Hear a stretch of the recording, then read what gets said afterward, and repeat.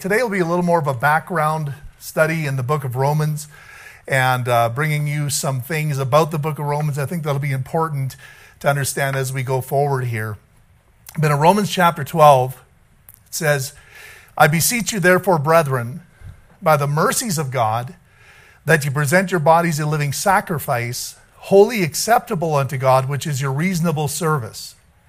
And be not conformed to this world, but be ye transformed by the renewing of your mind, that you may prove what is that good and acceptable and perfect will of God. And so that should be what's on our heart today. Every person here should have it within the heart to say, Lord, I want to be within your will. I want to do your will for my life. And if you have that in your heart, then all you need to do is understand how to achieve that, how to get to that place. And that's what this passage really is talking about. This is how it happens.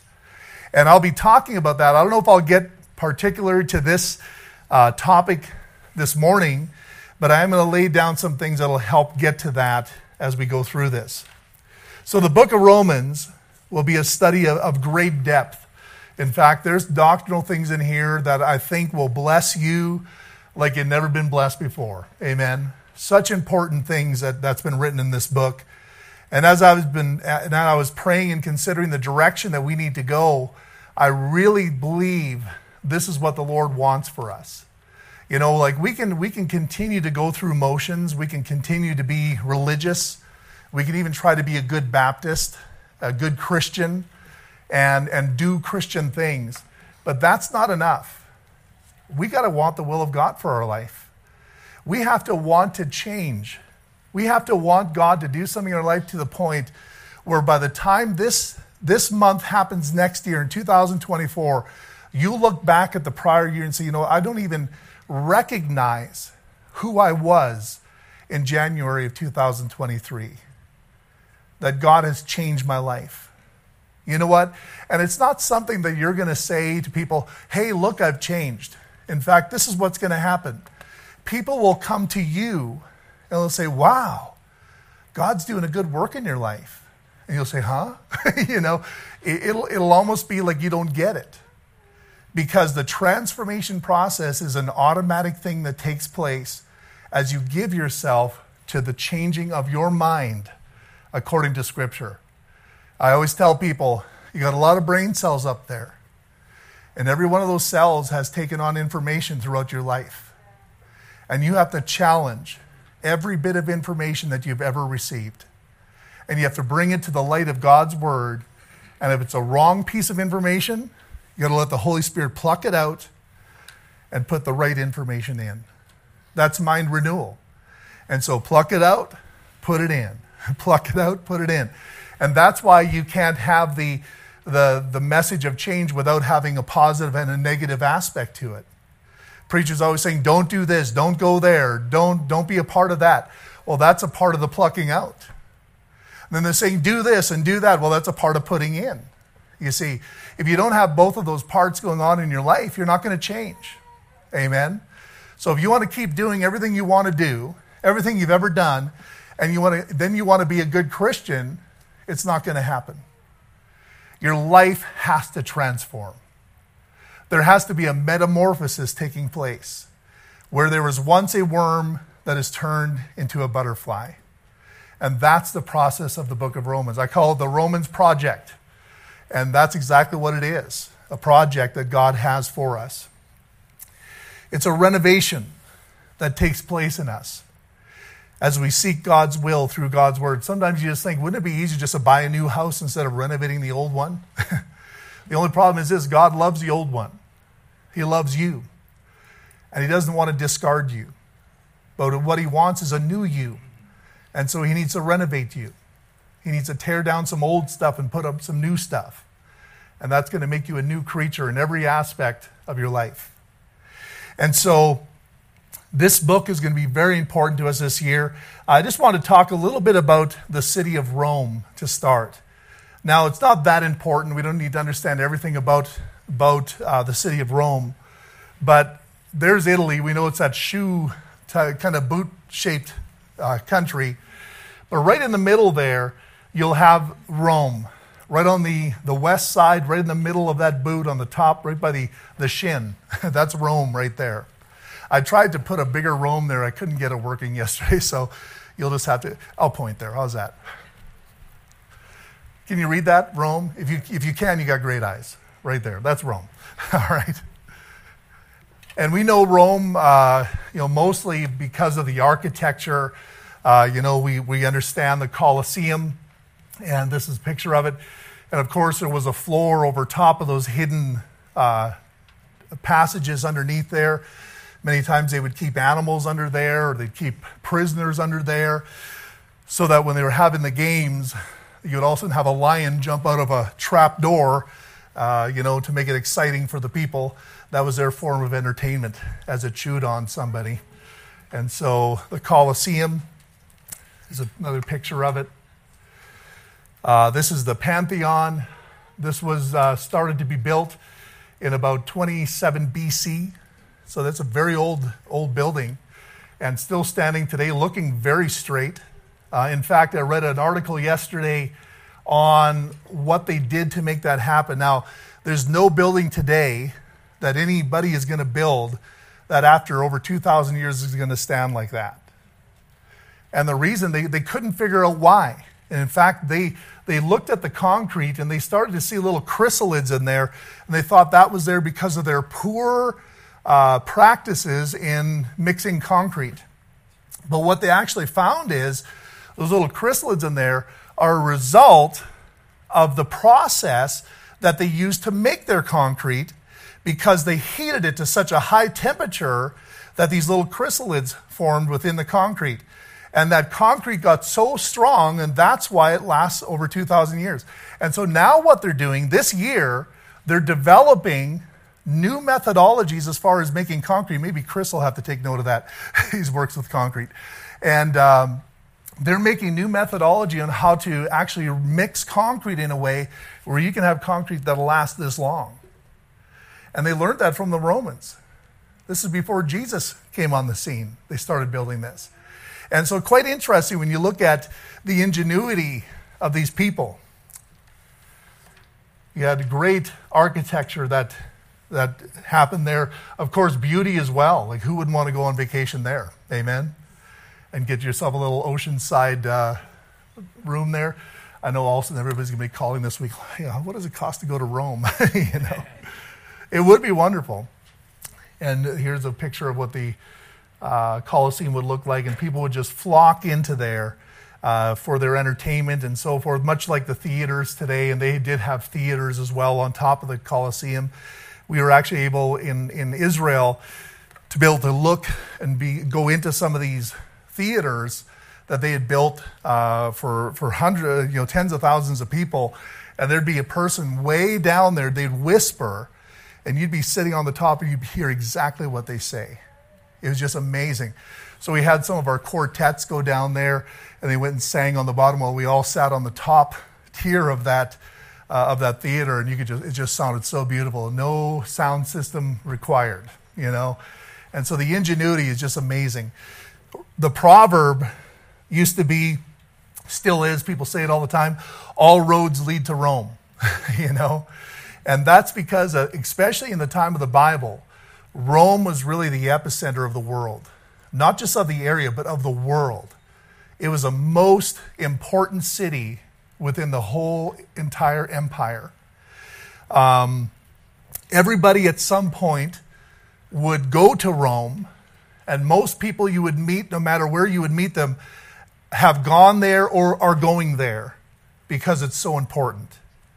But Rome was an idolatrous city. They worshipped a plurality of gods. Even the emperors that ruled them, Nero and others, after they died, they would actually place a bust of them inside of the temple, and they would call them a god. And they would pray to their former emperors. And so every emperor that died became a god in their eyes. So we call that pluralism or polytheism, where they believe more than one God. And that existed for centuries and centuries and centuries, and in many places still exists today. But what happened when the Jews came on, because the Jews are not polytheistic, they're monotheistic. So that what they do really rubs in the face of Rome here. They're saying your gods are no good. Remember when the Apostle Paul went to Mars Hill and he began to preach there, and they had statues to all these gods, and then they had one statue there, and the plaque just said, the unknown God. So Paul stood up, he says, I perceive that you are far too superstitious. But he says, but what I'm going to do is I'm going to preach to you this unknown God to you. And he started to preach to them about God that created them and made them of one blood out of every, and made every nation and the boundaries thereof, and sent his son to die and rose from the grave and so forth. And he did have some impact there, but some people kind of mocked him and walked away, and others, we'll think about this a little bit more, and others followed him, but very few. A little different than Pentecost when Peter preached and 3,000 people got saved and joined the church. I'd rather have a Pentecost than a Mars Hill. But the fact of the matter is we don't live in Jerusalem. We live in a Mars Hill. That's Airdrie, that's Calgary. This isn't the Jerusalem here.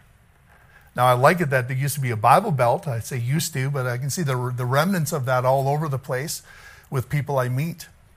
And it does make it somewhat easier to get a church started when there used to be a Bible Belt, because usually there's a remnant of people that have been touched by the scriptures, that maybe they're the older generation or whatever, and then they start seeing something that's biblical again, and then they flock towards that, and it starts kind of a movement once again. I'm praying that's what will happen here, amen? But not just for the older folks. I want younger people to catch the truth of the Word of God and find out why they don't need rock bands to get excited.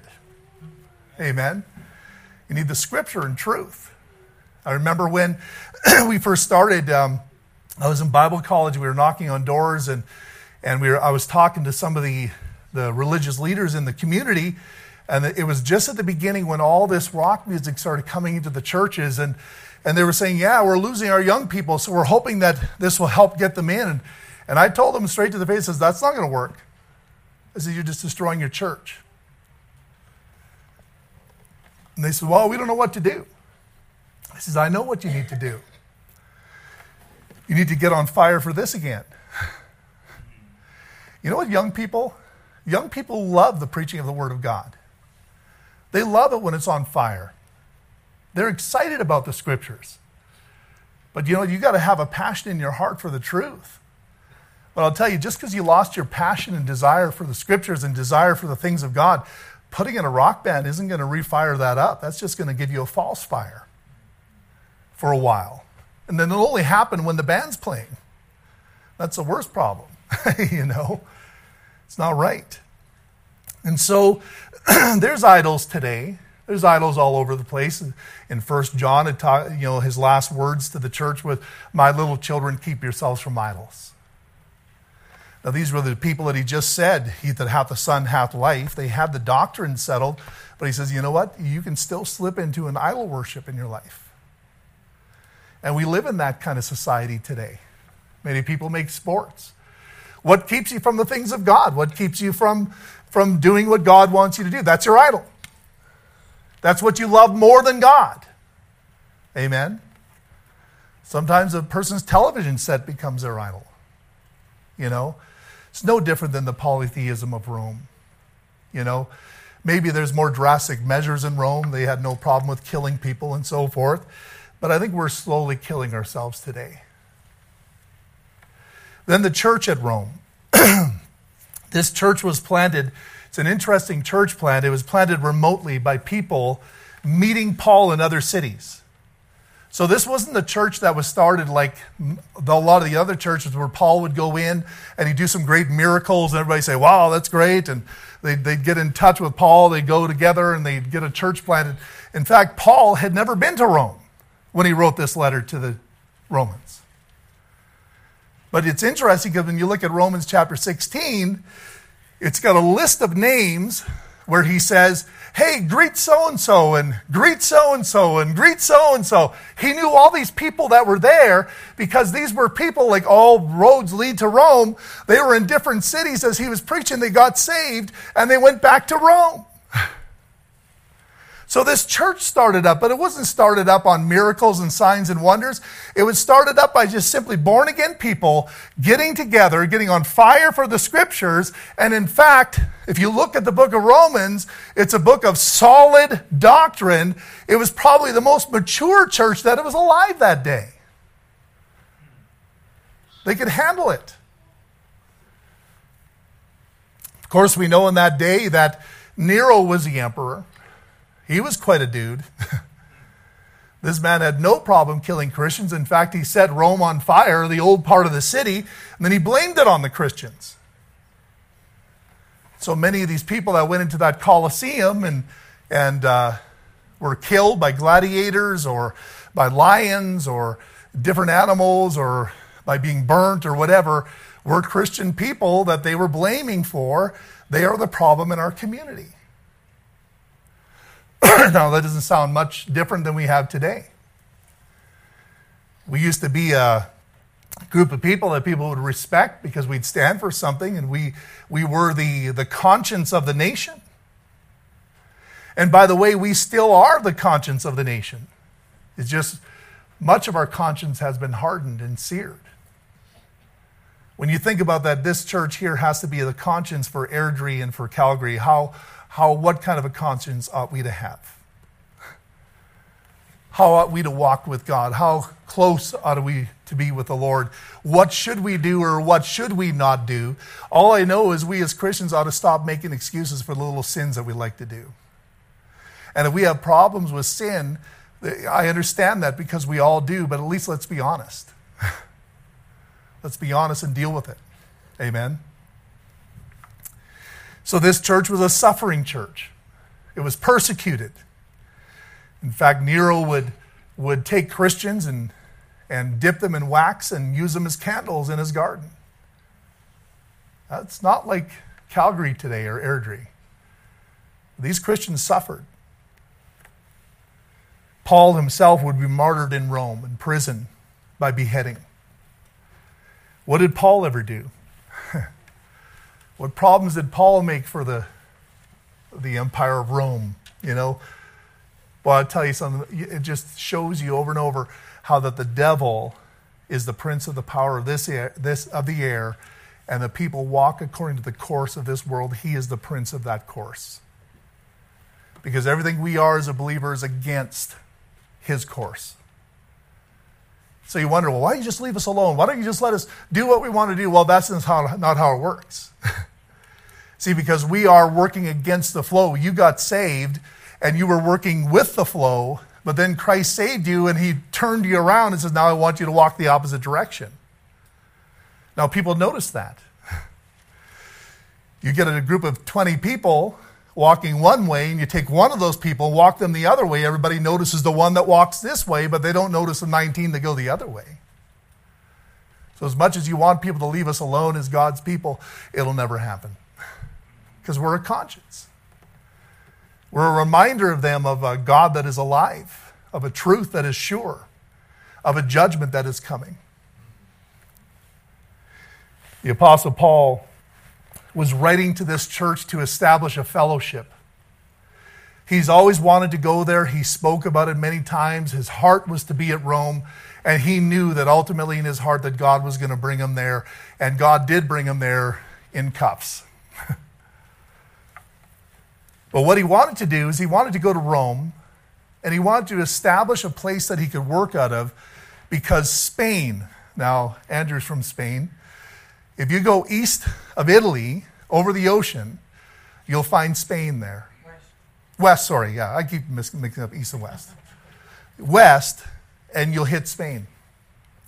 And so what the Apostle Paul wanted to do is set up shop in the church at Rome, because here his sending church was Antioch. Now that's way north. That's north of Israel. That's beside the Mediterranean Sea. So he had to go a long way. And so even Greece was a long way away from Israel. And so he was in Italy, which was even further. And now he wanted to launch out even further west to Spain. So he needed a place to fellowship, a place to be, a place to set up shop so he could run across and reach people. Now we don't know from the scriptures whether he actually ever got to Spain.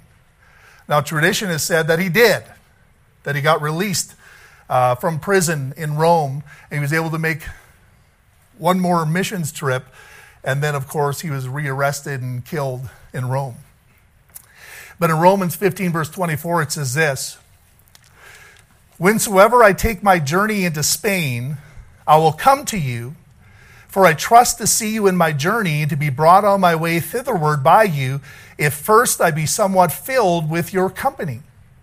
So what that means is I want to come over to where you are so you can help build me and fill me with your company so that I can be ready to go do another work in Spain. So his heart's always about reaching further. Amen? So some questions. Who wrote Romans? Well, the Apostle Paul wrote Romans. We know that. Romans 1 verse 1. Paul, a servant of Jesus Christ, called to be an apostle, separated unto the gospel. There are also many personal facts that are given in chapter 15 that prove that Paul wrote this epistle as well. He was burdened with Rome. He knew deep down that he would find himself there one day. Romans 1:15, it says, "So as much as in me is, I am ready to preach the gospel to you that are at Rome also." So his heart is to be there. So to whom was it written? Well, it was written to the Gentile believers at Rome. The Apostle Paul was the apostle to the Gentiles. You know that Peter was always looked at as the apostle to the Jews. And so his focus was toward the Gentiles, but that didn't mean he didn't preach the Jews. In fact, he had a very strong ministry to the Jews, and that was a part of his ministry as well.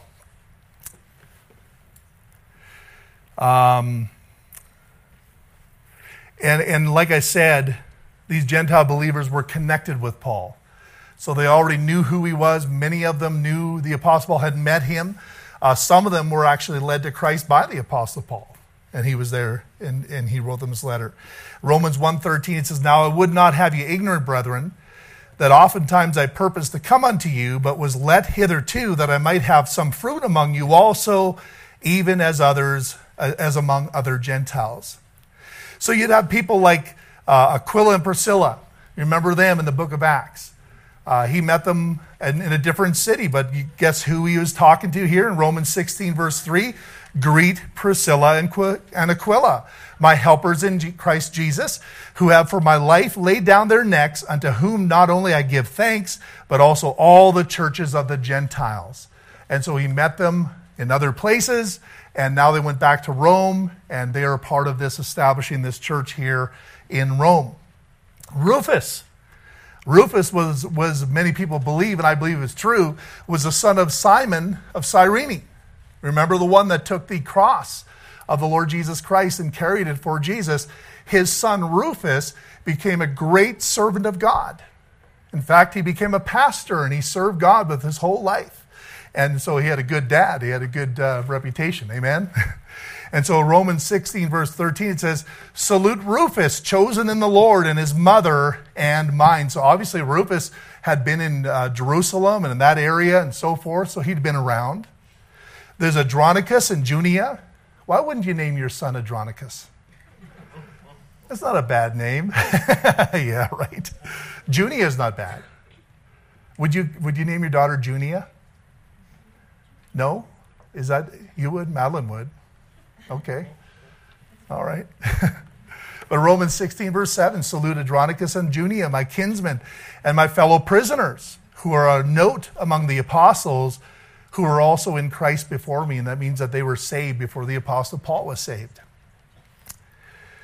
So this church was not built by miracles, signs, and wonders of an apostle. It was built in a very special way by people that had traveled these roads that lead to Rome and away from Rome, and they were saved and they came back, and the Lord established something great within this great city. So when was it written? AD 55 to 58, and there's reasons to believe this. Paul wrote that he was to bring an offering from Corinth to Jerusalem. Now, this happened during Paul's third missionary journey. You see that in Romans 15:25. But now I go unto Jerusalem to minister unto the saints. It was a big deal for the Apostle Paul to take an offering of money from a Gentile church to the Jewish church in Jerusalem. Because there was a time where the Jews were the church. And when Peter went out to Cornelius' house to preach the gospel, he had a problem stepping across that threshold. In fact, he says, it's illegal for me to actually come into your home. It's not lawful scripturally for me to be here, Cornelius. But the Lord showed me by the vision of the sheet coming down that what God has called clean, called all not unclean, so now I'm coming in. And the Bible says he preached Jesus Christ to him, and it says, while he yet spake these words, the Holy Ghost fell upon him. We know that Peter was given the keys to the kingdom. He was there when the Jews got saved in Pentecost. The first door was cracked open. He was there to verify and to authorize the church at Samaria, where these were a half-breed between Jews and Gentiles. And he was there to unlock that door to them. And then in Acts chapter 10 and 11, we see Peter called once again to go into now the furthest reach, which was a Gentile's home, and to unlock the door to the Gentiles. And guess what? The next chapter took most of the chapter for Peter to go back to Jerusalem and tell them to say, hey, I know you're not going to believe this. Remember what God did with us and how the Holy Ghost came upon us? Same thing happened to Cornelius when I preached to him. See, it was a sign that God was working and bringing the Gentiles and the Samaritans into the church economy with the Jews. Because the Bible says that now there's no difference between the Jew and the Greek. Amen? It was a transitional time. That's the book of Acts. So folks, remember this.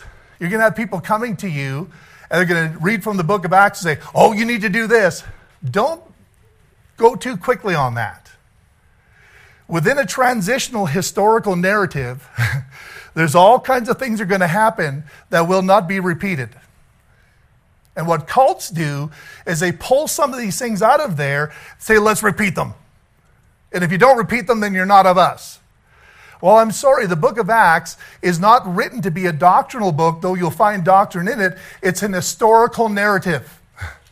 It's telling you how God established the church, how he empowered it, how he formed it to the end.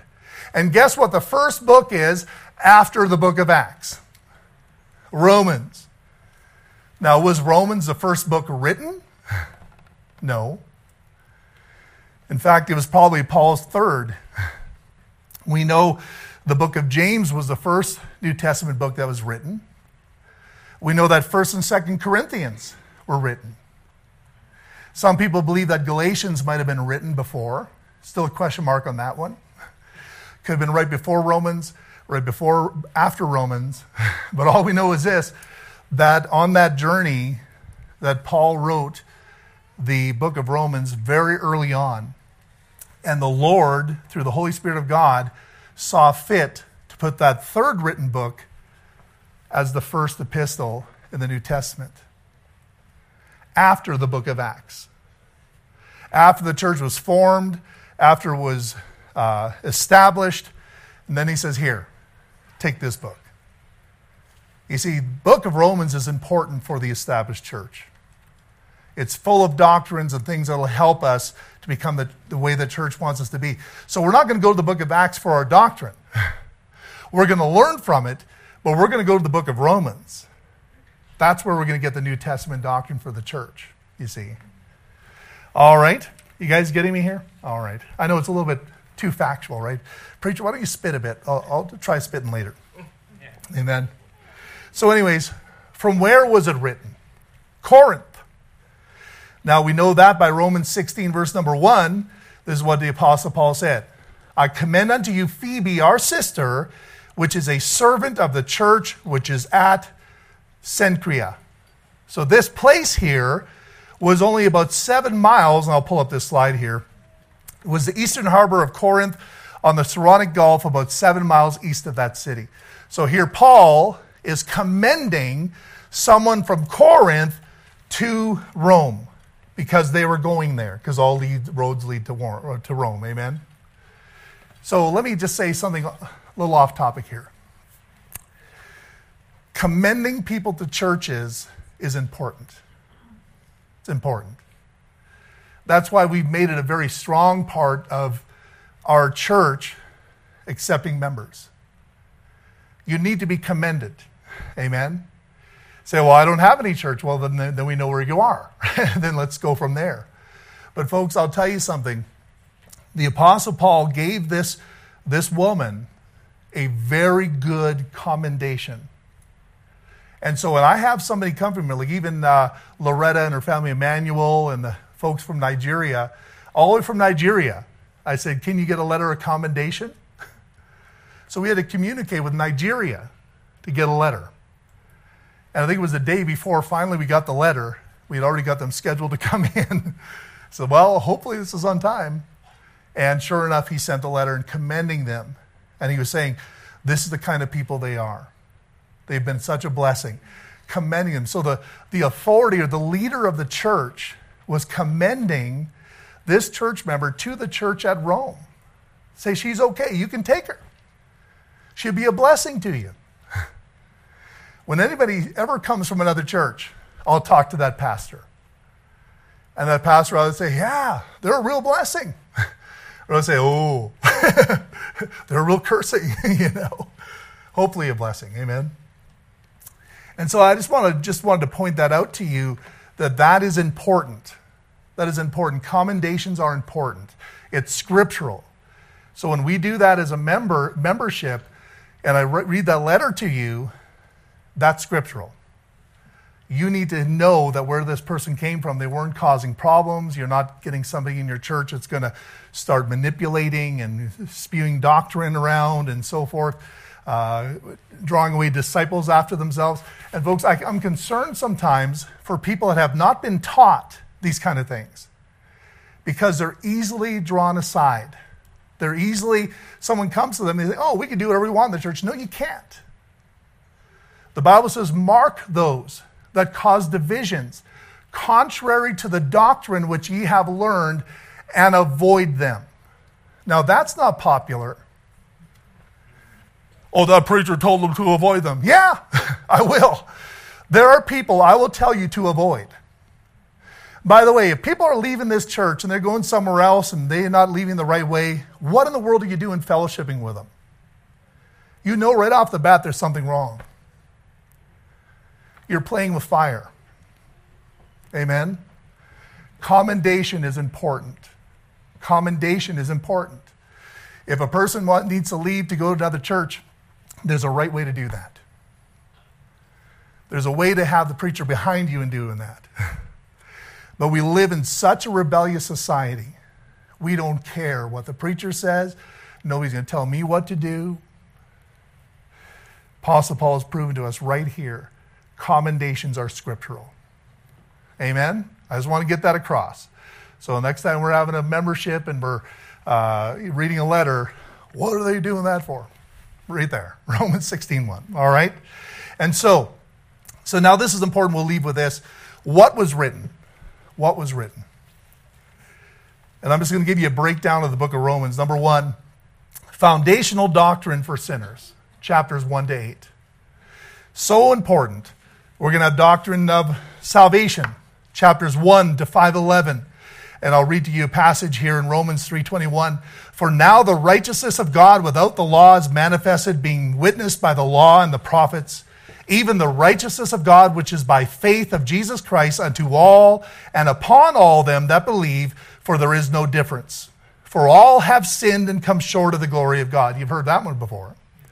Being justified freely by his grace through the redemption that is in Christ Jesus, whom God hath set forth to be a propitiation through faith in his blood, to declare his righteousness for the remission of sins that are past through the forbearance of God. To declare, I say, at this time his righteousness, that he might be just and the justifier of him which believeth in Jesus. You say, wow, that's a lot of verbiage there. Can I tell you that verse that I just read here, this passage, would blow out of the water every cult that exists today if they would know what this means. Any works-based salvation would be totally decimated if you would believe what this passage just said. That is doctrine, my friend. What we have here is doctrines of redemption. That means to let go free for a ransom. We have the doctrine of propitiation. Therefore, it means a place of conciliation or expiation. That means he became the one to take the heat for us. That's propitiation. The same word for propitiation is the same word in the that they use in the Greek for the mercy seat on top of the Ark of the Covenant. So that mercy seat is the propitiation. It takes it. What's underneath the mercy seat? The law. You want to get to heaven by the law? Take off the mercy seat. Now you get to heaven by the law. That's how you have to face God. That means every jot and tittle of that law you have to keep perfectly, or you're going to hell. Well, before you took your first breath, you already failed. Because in Adam all die, right? So the Lord very conveniently and mercifully and lovingly put the lid on the Ark of the Covenant. That is our propitiation. And once a year they'd take the blood of the lamb and they'd sprinkle it on that mercy seat, because it's through the faith in his blood that we can now approach the throne room of God. Not through the law. The law was kept in Christ as a picture of the ark. He kept it. We go through the blood. Amen. But if you want to meet God without the propitiation, you feel free. But when you meet him, he won't be very happy with you. In fact, you're not going to meet him the way you want to meet him. Only those that believe in Christ are saved. Amen. He's a propitiation. The word justification means to recognize, to set forth as righteous, to declare righteous, to justify as a judicial act. So it's like a judge sitting at his station there with his gavel in his hand, and he hits it down and says, righteous. Guess what? It had nothing to do with the person sitting on the other side. It had everything to do with the decision of the judge. So God justifies you based on your faith in the blood of the Lord Jesus Christ. Declares you righteous. So it's too bad if you're trying to get to heaven by you doing righteous things. Sorry. The judge will look at you and say, no. But then if you were sitting there as a lawbreaker, and then the Lord Jesus Christ would come and stand in between you and God, and then God would see only his son, he would have no choice but to take his gavel and say, righteous! Amen. And that's what you are when you're born again. He doesn't see you anymore. He sees his son. He doesn't see someone that used to sin and now they're doing better. Oh, they used to be bad, but now they're doing pretty good. You know what he sees? He sees someone that has never sinned. Because it's Christ's record that has been imputed to you, and that's another doctrine, imputation. To be accounted, to reckon, it's an accounting term, to put it on your account. Amen? That's in the book of Romans. That's salvation doctrine. Then we learn about adoption. Because of this salvation, we are now placed as a son in the family of God through adoption. A missionary heard a message given on just the preface of Martin Luther's commentary on Romans, and this is what the missionary was quoted as saying: I felt my heart strangely warmed. I felt I did trust in Christ, Christ alone for salvation, and an assurance was given me that he had taken away my sins, even mine, and saved me from the law of sin and death. That was John Wesley. And John Wesley started a great revival across England. It started with the book of Romans and the doctrinal truth that caused his heart to warm and give assurance that, you know what, I am saved. I am saved. Amen. There's also sanctification. Come on now. There we go. Warren Wiersbe, I don't know if you're familiar with him. He wrote a commentary on the book of Romans. And he called it, Be Right. Be Right. So this is my thought here today, going through the book of Romans. I'm glad we're saved. And I'm glad that if you've been born again, I'm glad you're born again. Praise God. I'm excited for you. I'm excited for myself that I'm saved. But can I tell you something? The Christian life, the journey of the Christian life is beyond salvation. See, Warren Wiersbe saw that as he did this commentary on Romans. He said it's not just about being saved, it's about being right. To be right with your salvation, you have to have his righteousness imputed to you. But then as God's child, as God works in your heart, you need to take his righteousness that's been imputed in you and let it flow through you. See, you need to be transformed. That's the message, that's the Roman project. That's what God wants to do in us. Amen? So it's not just good enough for you to be saved and come to church and say, hey, I'm going to live the way I want because I'm saved anyways. Shall I continue in sin that grace may abound? God forbid. How shall I, that is dead to sin, live any longer therein? See, that dead to sin, that's a doctrine that we'll learn about in the book of Romans. Dead to sin. We don't continue on in sin because we're saved. The grace that gave you the power to be saved is the same grace that's going to give you the power to be the Christian that God wants you to be. And I'm sorry, if you're going to laugh in the face of the grace to live right, then I wonder if you've already laughed in the face of the grace to be saved. It's the same grace. Because he's not just interested in saving you, he's interested in making you like his son. He wants you involved in the whole journey. Amen. And I think we're living in a day today with Christianity that we make a big deal about salvation, which we should, but that's where the period is. Anything after that, we've turned the word grace into this kind of a license. Just because we're living in grace, we do what we want. No. Grace is a fulfillment of the law. When you got saved, grace made you right with God, and now you stand righteous before him. When you are saved, that same grace that made you right before God is going to make you right in your life. Say, well, a lot of people talk about tithing. They talk about, oh yeah, tithing was a law. We live in an age of grace. Okay, if you want to go that way, grace always brings you a step further than the law.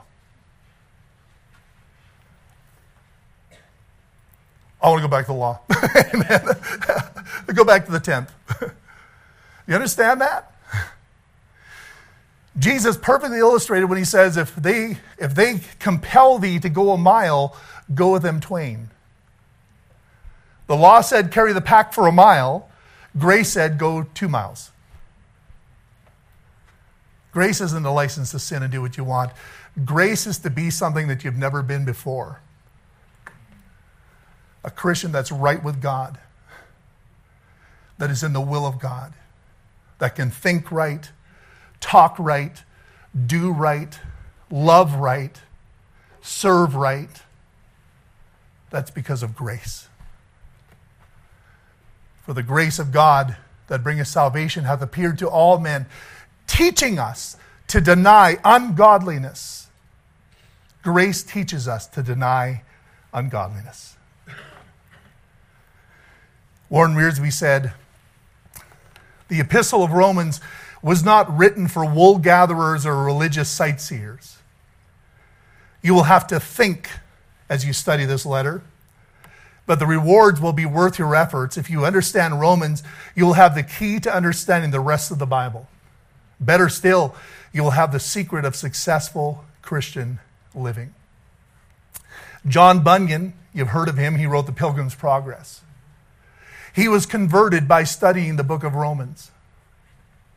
And from that journey that he got through Romans, he began to pen, and he was not a poet, he was not a scholar, he was not an intellect, but he began to pen the book, The Pilgrim's Progress, that showed us a journey of a young man named Christian from a dark place to the celestial city. Now, along that path was a cross. Right early on, right when he got into the wicket gate, there was a cross there. And when he found that cross, the heavy burden that he was carrying, he said, I can't make it. But he went up to the cross. And as he stared at the cross, the burden fell off of his back and rolled down the hill. And he said, oh, I'm free. But that was the beginning of the journey. It wasn't the end. See, he understood that. The book of Pilgrim's Progress, it teaches you that. When you read it, and you've got to think as you read it, but it tells you how you lose your burden at the cross. But then after that, there's so many things that you have to do, so many paths you need to walk, so many dangers you have to face. But that is the Christian life. Do you understand that? It's time to evaluate our lives and ask ourselves, truly, am I just simply living to be saved? Or am I living because I want to take that salvation and I want it to work through my life and I want to continue this journey for God until I reach that celestial city? And we know because of that, it strung a chord in his, I think it was a friend's life. What's her name again? Now her name slips me. The second part. Christina, is it? I think so. And because Christian had made this journey, she said, I'm going to make this journey too. I'm going to tell you something. Nobody's going to be helped just by you being saved. The only way people are going to be helped is if you're an example of the journey. If you're along on that journey. This life is but a vapor. It appears for a little time and vanisheth away. We got so little time to make this journey. Why don't we start? Let's start this journey. I encourage you, get the book of Pilgrim's Progress. If you want it, I'll get it for you. First book I ever read. I tell you, powerful. Powerful. The second part of the book we'll look at is this dispensational truth for Israel, chapters 9 to 11. And then finally, chapters 12 to 16 will be the duty to serve for believers. It's not just salvation. The end of the book is about serving. It's about the church. Do you understand that God doesn't want you as a lone ranger? God wants you to part of his physical, visible body on earth to flesh out what he wants people to see. And you know why he wants you in a body? So you don't take the credit. Only as a church, as we work together as one body, do we forget our names. It's not about so-and-so did this. It's not about that person did that. It's about Airdrie Baptist Church did this. The body of Christ did this. That's why we take our offerings and we put it into one pile. That's why when we support missionaries, we put it into one missions account. Because when we give that money to the missionary, it's not about, oh, this person wanted you to have this. No. The body of Christ is behind you. No glory for the individual. I would say until you're ready to lose your name, you're not ready for a local church. If you got to be on top, you got to be the hero, you're not going to do well here. And I'm sorry, many times we lose people because of that. Well, you understand, I have got education. You should use me here. This isn't about you. That's why any member of God's body, as we serve together, are willing to pick up the toilet brush. Whether you're the pastor, whether you're a Sunday school teacher, because it's about the body serving. Amen? That's what we want to do. That's what the book of Romans will bring us to use our gifts so that God can glorify himself through this church. Amen. Let's bow our heads.